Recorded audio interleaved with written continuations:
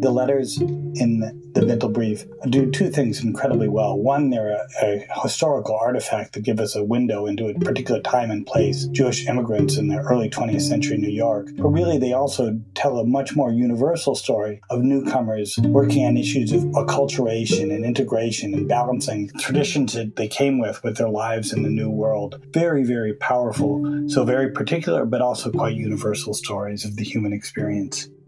A Bintel Brief symbolizes to me connection and community.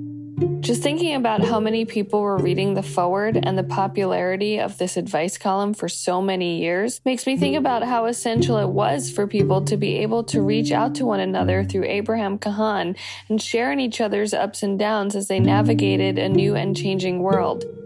A Bintel Brief is such a strong example of what we can learn from history and other people's similar struggles in the past about current questions related to modernity and changing culture in an ever-changing world today. I'm a huge fan of the Bintel Brief. If you want to understand your place in this world today and understand some of the conflicts and some of the issues that impact families, all you need to do is read the letters from the Bintel Brief. The Bintel Brief is full of stories that just illuminate, bring to life the realities that plagued those who came over at the turn of the 20th century from Eastern Europe and other places. Issues around religion and modernity and challenges of wanting to be different from your family and responsibility towards those who came before you.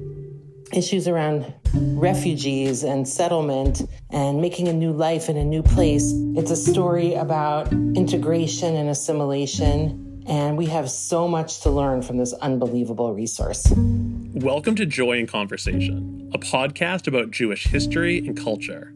It's with scholars, but it's for everyone.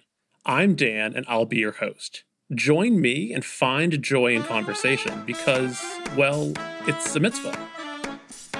One of my favorite sensations is the surge of intellectual and emotional awakening, but also confusion that I experience when encountering something totally new for the first time. It can be a new genre or an untold story, maybe an intellectual current that has shaped lives and formed communities, but isn't widely appreciated by a general audience. That sensation of being stunned and enamored by an entire cultural or intellectual world, a world that was fully formed and multifaceted long before I ever encountered it, well, for me, that can be dazzling, but also dizzying. It can be overwhelming, yet quite satisfying to find myself wrapped up in, enveloped in these worlds. A few years ago, when a friend turned me on to the art of Jacob Lawrence, I tumbled deep into stories that I wasn't taught in school. And through them, I had my eyes opened to an entire realm of talent and expressiveness, one that's left an indelible mark on America's visual art scene, yet also one that somehow managed to remain unknown to me until this moment. It wasn't just texture and color, sharp angles and geometric forms that Lawrence played with on his canvas that I found so gripping. Through Lawrence, I was confronted with an entirely new way of telling American history. This Harlem Renaissance artist told the story of the Great Migration of African Americans during the 20th century through 60 different panels, 60 different paintings, each depicting scenes of people and their emotions, people who endured the oppression of sharecropping and the material deprivation of life in the Jim Crow South. Yet Lawrence also managed to represent the humanity of people who migrated north, people who were transported not only by railroads, but by a determination to evade racism and find economic opportunity. Whether it was a painting depicting emaciated children picking cotton in fields rather than attending school, or another panel featuring throngs of people boarding trains to Chicago, New York, or St. Louis, Jacob Lawrence told the story of migration, of the bittersweet blend of hope and despair. Lawrence was my first point of contact with the story of the Great Migration, as represented through the wants and desires, the tribulations and tenacity of African Americans. After Lawrence, I'd go on to read Langston Hughes's poem about this Great Migration, titled One-Way Ticket. The lines from this poem still reverberate with me today. I pick up my life and take it with me, and I put it down in any place that is north and east, and not Dixie. I am fed up and afraid. I pick up my life and take it away on a one-way ticket. Through Lawrence and Langston, I gleaned artists' accounts of what compel people to risk it all, get up and move. But it wasn't until I started looking at old copies of the African American newspaper, the Chicago Defender, that I understood what it meant, not only to move, but to form community, a community forged among the displaced. I read articles written to help the newly arrived migrants find churches and apartments, advice columns that described ways to navigate new urban spaces. These articles offered a roadmap for the newly arrived, the historically traumatized, those who were distinctly determined to find a place that they could call home, a place where they could scratch out a living that was better than what they had known and where they had come from before. And at the heart of it all was a newspaper, the printed page. It was a lifeline to those in need. Columnists offered modern prophecies and revelations, guiding readers through the wilderness of urban life in unknown cities. This story of movement and resettlement, of a people suffering yet channeling all their collective hope as they arrive in a new land, one of forging ahead with the help of newspapers to mitigate fears, well, this reverberates well beyond the story of the Great Migration. It has echoes with the migration of Yiddish-speaking Jews from Eastern Europe and the role played by the advice column, a Bintelbrief, and the Forward, a Yiddish daily newspaper. As much as I love encountering new ideas, it's also a joyous occasion when someone radiates genuine excitement when they get to share something that they love. I enjoyed such an occasion a few years ago when my colleague and friend Adam Strom brought a Bintelbrief into my life. It was like he was leading me to a buried treasure. A gentle and generous teacher, Adam led me to this trove of letters, this bundle of questions posed by generations of Yiddish-speaking Jews to the Jewish Daily Forward.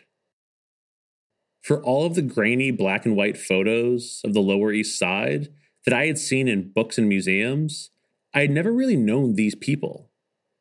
I had never really known what they cared about and what was on their mind. Yet reading the letters sent to the Forward by its readers, people who were asking for advice and looking for an answer, those who were pleading with someone to help them find their way, I was able to see past the gauzy veil of an overly simplified past and tap into a vein of emotion, emotions experienced by these migrants, these new arrivals, these assimilating and transforming people, trying to figure out where they had come from and where it was that they had arrived, and why life was more complicated than walking down streets paved with gold and finding health, wealth, and happiness.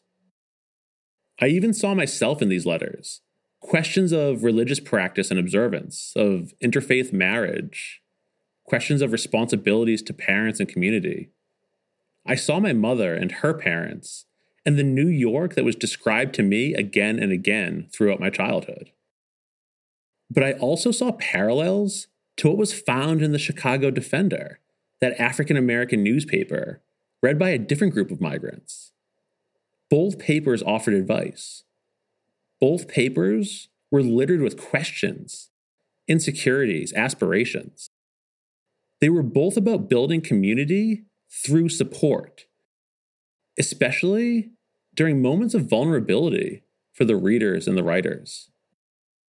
As much as a Bintelbrief shined a light on a particularly Jewish experience, Its similarities with the writings found in the Chicago Defender made me realize just how universal these longings and aspirations are.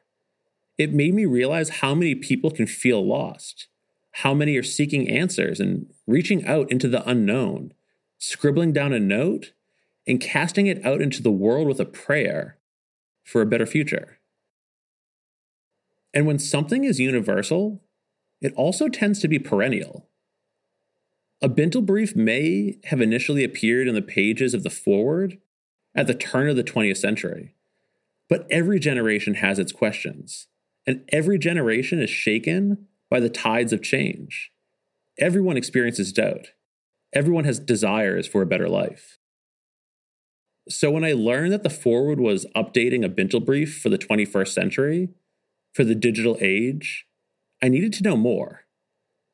No longer confined to the pages of a Yiddish daily newspaper, a Bintel Brief has been transformed into a podcast. Like the proverbial greenhorns trying to find their way in America, a Bintel Brief has taken a new shape to answer the questions that linger and the ones that remain with all of us today. So I wanted to know more. I wanted to know what it means to offer advice. I had so many questions. I wanted answers to questions like, what is it that's particularly Jewish about a Bintel Brief? What type of emotional intelligence does it take to be in a position to respond to a letter? And how does this newest iteration, this digital age production, this podcast, how does it connect to the legacy of a Bintel Brief? The one I encountered as a text in the archives, as a bundle of letters, to be read rather than heard. So I set out to answer these questions by speaking with the sage members of a Bintel Brief's team. What ensued was a conversation with Gina Green and Lynn Harris, a Bintel Brief's co-hosts, who shared what it's like for them to inherit this mantle. We were joined in our conversation by Chana Pollack, the foreword's archivist, who helped connect this version of a Bintel Brief to its origins as an advice column in the Yiddish press. Our conversation was fun and energetic, and it was a testament to the shared love of learning and listening that we all brought into it. So let's turn to this conversation and learn more about just what it is that's found in today's bundle of letters and how it speaks to questions of Jewishness and humanness today. Yalla, let's learn together.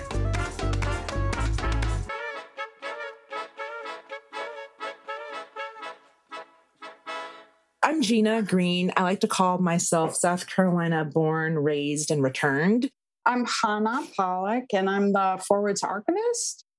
And I'm also a Yiddish translator with my wife. I'm Lynn Harris, and I live in Brooklyn, but I'm from Boston. And my background is in journalism and comedy and advocacy. I really want to start with emotional intelligence. What's so embedded in the show is the compassion, the sensitivity to perspective, the emotional intelligence that you have to have. So I'm curious, how did you cultivate that? And how is it that you try to channel that emotional intelligence when you're presented with a letter and you're trying to respond in a way that is meeting somebody else's needs, but also brings who you are into the conversation? I think that emotional intelligence is kind of a fancy word for compassion, or kind of a fancy word for just seeing and treating everyone else as a human being. Doesn't mean you have to like them. Doesn't mean you have to approve of their every action or choice. Doesn't mean you can't find them loathsome.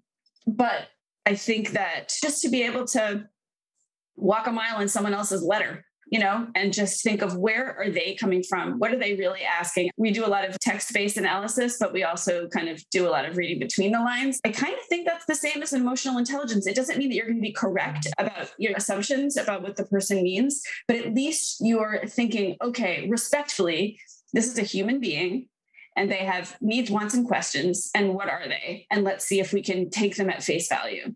I would just add on to that I feel like Another way to think about emotional intelligence is sort of how we use our senses and what are the senses that are in play when we are having these conversations and answering these questions. And I think a lot about hearing, seeing, and feeling. I feel like part of being able to give good advice is just having an ability to hear all voices and be able to see sometimes 2 or 3 steps into the future. Also being able to actually feel that empathy. And I think being able to feel a range of emotions and appreciate what that impact might be on others and how others might hold those emotions is really, really important. Being able to go through a process is almost more important than the advice itself. You have at your disposal a letter, one point of contact with somebody who's presenting you a quandary, a question, a complaint, or an issue, but there isn't necessarily, from my understanding of the process, a dialogue, an ongoing back and forth. You don't get to clarify or ask follow-up questions. The specificity offered in the letter is what you have to work with. I really would love to know, what is the process for the two of you as you're trying to tease out what's at play here? What's the subtext? What is it that this person wants, perhaps as a resolution or as somebody to just know that they exist and that their issue is real and they want catharsis? What is that process like when you can't be in dialogue the way we are now? I'll say it's really hard. And every time we answer a question, like, man, I wish this person were here. I wish that we could call them and bring them on and ask them follow-up questions, because not only are we limited by the text that we receive, but the text itself is limited by the person who's giving it to us. We are only getting that piece of the story. We're only getting that person's analysis and assessment of the data at hand, and we're only getting that little sliver. For someone like me who brings sort of a political intelligence to giving advice, meaning like I'm trying to game everything out and I'm trying to look 3 steps ahead and I'm trying to do all of these things, I want more information. I want to get input from all of the other parties that are a party to the question, and we can't. And so I think that Lynn and I sometimes end up playing the roles of other people party to the situation. I think being able to hold not just that person's emotions, but everyone else who might be involved in the quandary. And I think you can also look at it from the opposite perspective. In other words, the letter is all we have. On the one hand, you do want to, and we do try to fill in those blanks and imagine what the answers to the questions are that are raised by the letter. On the other hand, it's a complete piece of work in and of itself, just as is. There's a reason why they wrote it that way that they may not even be aware of, but it is its own perfect primary source document. Hannah, you're drawing from the archives. So because the podcast is its own 2.0 version of the long-standing column, for you, as you're reading the questions that people are posing in the 21st century, what kind of echoes from the past are you seeing based on what it is that you've read in the Yiddish versions, in the archives? Thinking about those echoes, can you share a little bit about the history of the Bintel Brief? How did it come to be? And, why see it in this new iteration? In 1906 was the first Bintel Brief was published, and it's a story of a tenement building. A woman writes in that her neighbor has stolen a watch, and the watch is now at the pawn shop. And so she wants to confront the neighbor, but she doesn't exactly know what to do. And the response is really an example of restorative justice. It's like, how does a community provide justice today for its members within a larger world, right? How do we do that? So their answer was really interesting. It really was about, get the neighbor, talk to her, right? It was like how to talk to each other and sort of resolve things. I think the other thing I wanted to say that folks don't sometimes realize is that the Bintel actually ran in the forward all the way till the early 80s, I think maybe 84. And it clearly had several different writers at that point. And one of them was Isaac Metzger. He was sort of the last individual known to have had that post. So over the years, for example, Montreal had a famous Yiddish community, and they had a vibrant Yiddish theater. One of the main directors of that Yiddish theater, Dora Wasserman, She was a direct descendant from Shlomo Michal's, the Moscow Art Yiddish Theater. So she ends up in Montreal, and one of her long-running plays was The Bintel Briefs. Liana Fink, right, cartoonist, a lot of us know her from The New Yorker. She did a graphic novel based on The Bintel Brief. And then in Yiddish film, I would say there's a famous Yiddish film called Brivele der Mama. Oh, and the screenplay was actually written by one of the people who was answering the Bintel Briefs in the 30s and 40s. His name was Moshe Osherovitz. You gave that great example of the pawn shop, the watch, and restorative justice. Based on the questions and the letters that are coming in today, like what issues, what concerns from the early years of the 20th century are we seeing as perennial questions? And then what also is kind of novel or emerging in the questions people are asking that perhaps this is the first time that a Bintel Brief has had to grapple with?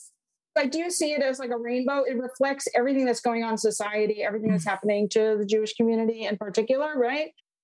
And you can kind of see an arc, like things in the very beginning, 1910s, 1920s are much, much more about like, how do I integrate my Jewish identity into whatever's going on in my life, America coming at me, right? How do I do that?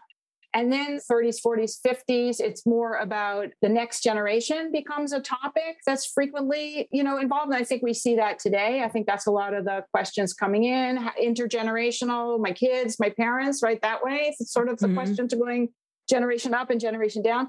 And then the 60s and 70s are really like, I'm really enjoying them so much. They're really about like, okay, we're settled now, kind of, right? We're fairly confident in our American Jewish identity-ish. And like Israel becomes a theme. I think we get a lot of those today. But I would definitely say that the arc is sort of, as you watch the development of the evolution of the history of the American Jewish community, it's kind of, it sort of mimics it, right? Because really, ultimately, the Forward is considered the address for the Jewish people. Their building on East Broadway historically was open 24/7. And that's sort of the genesis of how they came to have all these issues kind of literally deposited at their doorstep. We provided that for the community. And in a way, you could say, they're not walking in the door technically, but digitally, they're definitely ringing the bell. I feel like every question that we have come across so far has been about healthcare in the era of a pandemic. And it has been about friends, and it's been about mothers and sisters and brothers. Everything has relationships at its core. These questions are so universal. And through them, we're able to widen the aperture from like a Jewish question to sort of a human universal scenario every single time. Hannah mentioned community a number of times, and you're talking about, Gina, relationships. So I really am curious, how are the two of you thinking about community, the communities that you identify with and that you want people to see as relevant for the Forward, for its audience, for those who perhaps are identifying as Jewish, are Jewish adjacent, are Jewish curious, are simply just enthralled by the idea of listening to people dole out advice. What does community mean for you? And what does it mean in terms of how we can conceptualize an expansive and inclusive Jewish identity? I think for me, community means being able to both provide and receive strength, love, resiliency, support, and that when you're able to both deliver that and accept it in a place where you can be exactly who you are, then that's community. And I do think that there is, for me, a Black Jewish Southern woman coming into this role, into a role that, like, I imagine that if Bintel Brief's readers 50 years ago would have never imagined me answering these questions. And there are probably readers today and listeners today who can't imagine me answering these questions. And yet it is imperative, I think, that we as a Jewish community are able to recognize who we all are in our totality, and that we are all able to be whoever that is in all of the Jewish spaces that we create. That seems really, really important to me. And I also feel like the non-Jewish community also would benefit from understanding and seeing and knowing us as Jewish people as being more diverse than images on popular culture would have you believe. You reminded me of something that has only recently begun to crystallize for me about what the podcast could mean in terms of how sort of Jews show up for others or Jews show up to others. And you alluded to this, I think, which is that, if the column had remained only a column, then probably not that many non-Jews would go find it and read it. They can find a different advice column. But there's something about it. There are so few visible, mainstream, kind of pop culture, mass culture representations of broadly defined liberal Jews. And so I really think the podcast is an opportunity for us to sort of be discovered by folks who didn't know that they had preconceived notions, but who might then think, oh, this is pretty similar to the conversation that I would have, but I hear where they're bringing in Jewish values and Yiddish, and this is a whole new representation of Jews that I haven't had before. I think that's a really important aspect of what we're able to do, specifically because it's a podcast. We're a Jewish podcast, but we're not just for Jews. The opening kind of few moments of each show, it talks about how humans have been asking for advice for as long as there have been humans or people. You don't say Yiddish speakers or Jews or people from the shtetl or people who are waiting in line to get their whitefish and capers are asking for advice. It is a much more expansive sense. And it seems to me like it's very welcoming. And it's not saying here are the boundaries for whom this podcast belongs. You are not our narrow audience, but it's a very porous, boundary-free audience. Right. Our Jewishness is more of a lens that we put over our answering of the question and our consideration of the question, and really informs how we answer the question. So that's right. My father is Catholic. I am the child of an interfaith household. I am in an interfaith marriage. I can go days or weeks wandering around Massachusetts without encountering anybody who identifies as Jewish. So for me, I oftentimes have to explain what a Jewish lens is. So what does it mean to have a Jewish lens? And then also, what does it mean to try to take that lens, apply it, but also universalize the experience of answering questions for people? It's not like, when we apply the value of kindness, that's a uniquely Jewish value. It's not. But when we're applying it, partly because it's for us part of the Jewish lens. But for us, if I may speak for both of us, we have those lenses. Those lenses were sort of forged from our Judaism. And I think that when we talk about some of those values, we'll mention stories from Torah, or, we'll be like Abraham and Sarah, right? They were the exemplars of kindness. I also think we have sort of a Talmudic approach. When we're going through the questions, we're looking at the words and moving things around and really doing some analysis sometimes. But it goes back to what you were saying earlier, that part of the reason why we're doing it is because this is all we have. That's the primary source. And so we've got to dig in as deep as we can to what we've got. Hannah, I've heard in some of these responses talk of intersectional identities, complex identities, pushing back on the sense of a singular or finite definition of what it means to be Jewish. As you go through the archives and you're seeing some of those different, collisions of facets of identity, what are you seeing from 1906 onwards? Where is gender, class, different notions of secularism versus religiosity coming out, and what people are presenting as their questions as Jews in Yiddish to a Jewish paper? Well, two things. One, in 26, I think it was just a little past our 30th anniversary. What is it, 2 decades since they started it? And already they're celebrating the column. And the way they describe it is they say that the enthusiasm that people have for the Bintel Brief is analogous to the same enthusiasm and passion for life itself. And that it's as ample and as porous as life is the Bintel Brief. And the other thing is that they like to view the Bintel Brief as an enchanted mirror that's focusing. It's one crystallized moment, but yielding all this phenomena, they called it, down to one moment where everything seems clear and bright, and we're moved by it, right? A lot of times people think that the Bintel was like this kind of, porous sieve or container for everything that was going on in the world. Now we're going to see it reflected, right? So just because somebody's writing in, the 50s or the 60s, they're not writing in about civil rights, or they didn't put those letters in, I don't know, or gay rights, like none of that really comes up. But that said, there is a lot on gender. You can see kind of the movement of time from, quote unquote, the shop girl writing in, my boss is harassing me. We've definitely had those kind of letters. Or I want to get an education, but I am responsible for supporting my family, also from a young girl. And my mother, counts on me. I can't tell her I want to go to school. She doesn't want me to go. And then, I would say the arc on that one that I've seen is, I think it was a letter from the 70s where a writer wrote in and said, I'm an immigrant and I love to pray at a traditional synagogue. I like to go there. I like to hear Yiddish. It reminds me of the old country. I'm comfortable there. My wife wants to go to an egalitarian synagogue for the high holidays. What am I going to do? I don't like it there. It doesn't feel comfortable to me. I feel like I have no connection to what's going on in the service. But I understand it's really, important for her. And, they came to some Solomonic quasi, answer of like, well, you can have two separate shuls. That doesn't mean divorce.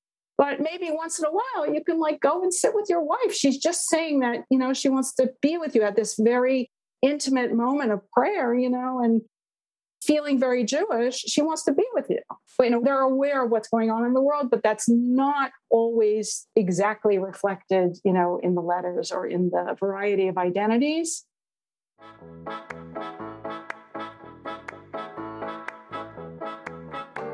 Something else that I think I'm really enjoying is the sense that it's challenging my notion of like the emotions that you'll experience when reading advice columns. When I think of advice, I think of somebody who's going through an issue, experiencing something that might be painful with anxiety or uncertainty. But as I hear everybody talking, I'm tuning into the fact that there's a lot of joy, there's a lot of celebration, there's hope and optimism as well. So I'm curious, what are you all bringing to the podcast to ensure that your joy, your optimism, your love of being Jewish, how are you bringing all of that into your work and also finding it in the letters? Because there is a hope for change. There is a sense of the future can be different and I just need a way. They're asking us the question because something happening right now doesn't feel kosher, right? I mean, and they want something to change and be different about that relationship, that job. Part of the ability to do this is just to be someone who actually has a range of emotions that are accessible to them. Like I think Lynn and I both are able to feel that range, and it makes it easy to bring it into the conversation. I think part of the reason why we do what we do well is because we're both able to tap into that humanness of being human with a range of emotions and challenges that come with it. What have you learned about yourself in being part of a Bintel Brief? What have you discovered that perhaps can change your future? I don't know that I've learned this about myself, but I've certainly confirmed it. And that is that I really love collaboration. It doesn't mean I'm always an extrovert. It is just affirmed for me that whether I always need to be in the room with someone is not the point. It's just that things are better when I collaborate. And that's going to be a North Star for choices that I continue to make, I think, for sure. I think I agree with Lynn in multiple ways. One, I already knew I didn't need an affirmation or a confirmation about collaboration. I think other people just make everything better. I've been thinking about how in positing advice, part of what you're doing is you're challenging somebody to move beyond where they are currently. They might be stuck or stymied or confused. You're helping to encourage them to take action in some way. And part of that is taking your lens, your values, your experiences and identity, channeling that into something constructive. How do you, if at all, empathize, but then also perhaps at times push back against and even maybe reject the perspective or the question that's coming your way. In terms of giving advice being sometimes less about the specific advice itself and more about the process that we go through and that we are encouraging the letter writer to go through to examine what's around them, interrogate what's true, what's not, ask questions and confirm your interrogations, right? So it's more about the process. And so I do think that there is space for a difference of opinion, but there isn't space for someone to deny someone else's humanity. And so that is where I would draw the line and do that close reading of the text in the letter and answering someone's request for advice. Hannah, there's a real legacy that people have latched onto. This bundle of letters that appeared in Yiddish in print was something tactile that you could latch onto, hold and turn and read aloud in a public space. It has a legacy. What do you see as building upon that legacy and creating a new legacy of its own? How is the podcast part of this history of the Forward? And how is it even perhaps changing what the Forward is, means, stands for, envisions as being Jewish in America today?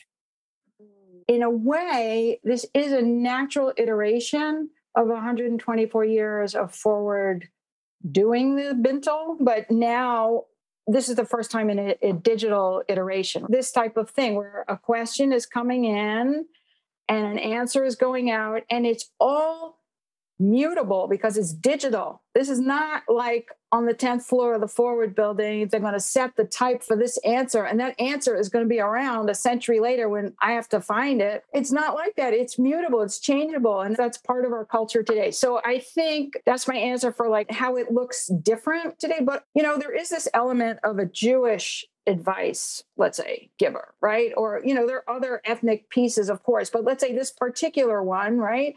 And knowing that, we are also considered the people of Freud and the people of the Talmud and the writing of the American Jewish literature. I think all of that informs this at this particular point in time. And I think the other thing is that those forces of who we are, today is not something that you have to keep behind a curtain of some sort, including different political identities. And so in those bundle of letters, yes, I may find stuff about politics and political affiliations, but there is this kind of push towards a particular belief and something they felt was very important for the Forward reading masses to absorb, right? What are the questions that are on your minds now?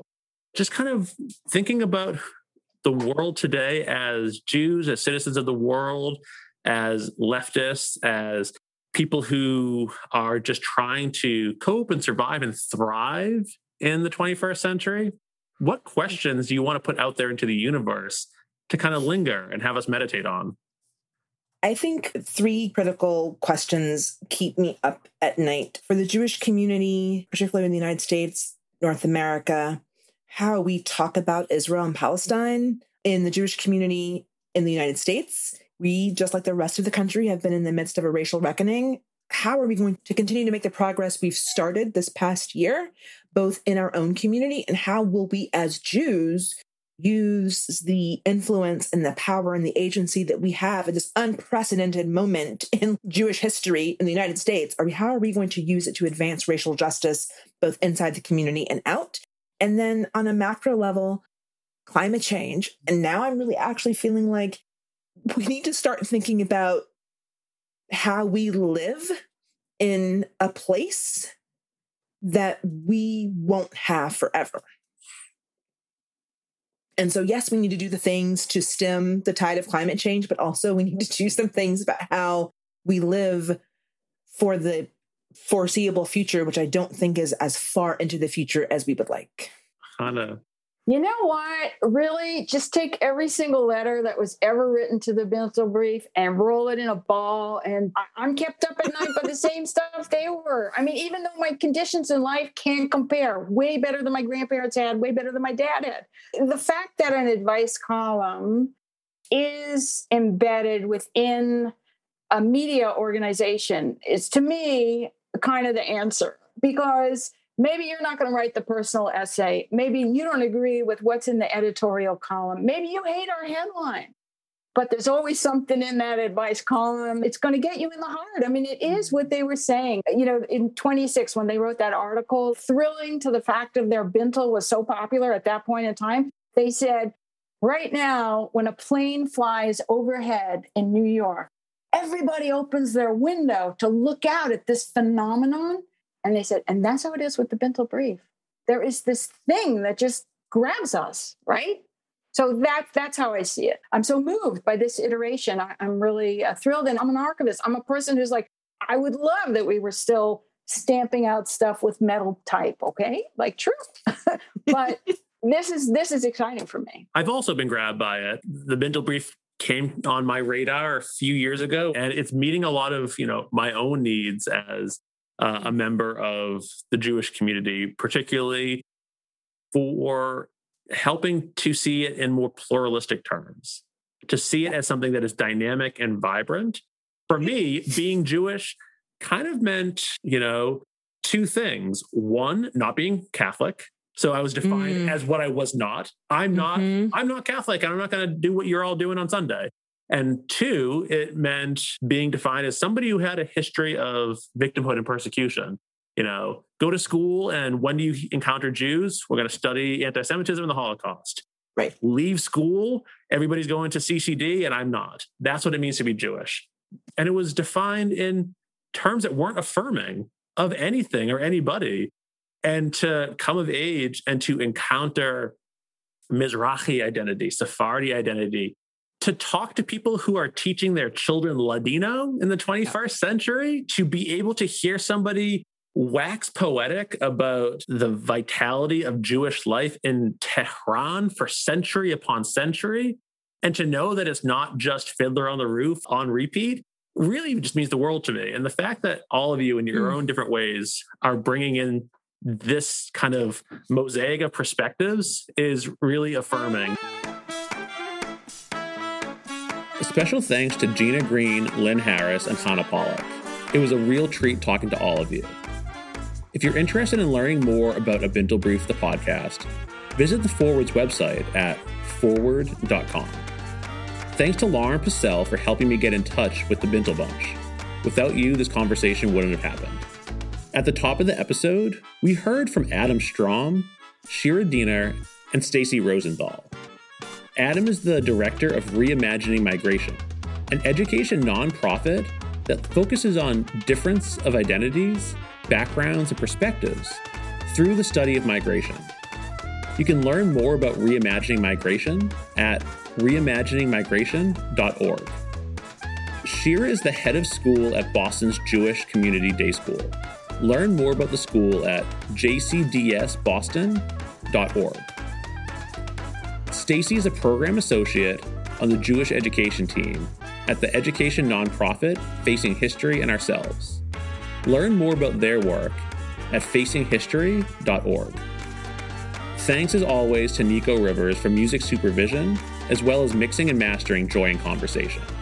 To learn more about Nico's work, visit nicoriversrecording.com. Alec Hudson is responsible for our graphic design and klezmer theme song. Thanks to Alec for his talents and creativity. To learn more about Alec's designs, visit warbirdcreative.com. And to learn more about his music, visit alekhudson.com. Our website design is by Jacob Lazaro. Our episodes feature music by the Boston-based Sephardic band, Voice of the Turtle. The group is no longer active, but their music is on Spotify, and their website remains a trove of Sephardic sounds. Listen and learn more at voiceoftheturtle.com. Thanks also to Blue Dot Sessions for making high-quality music available to creatives everywhere. And thanks to you, our audience, for your time and curiosity. Stay engaged with Joy in Conversation by subscribing on your podcast platform of choice and visiting our website, joyinconversationpodcast.com. Bashufaku. We'll see you next time.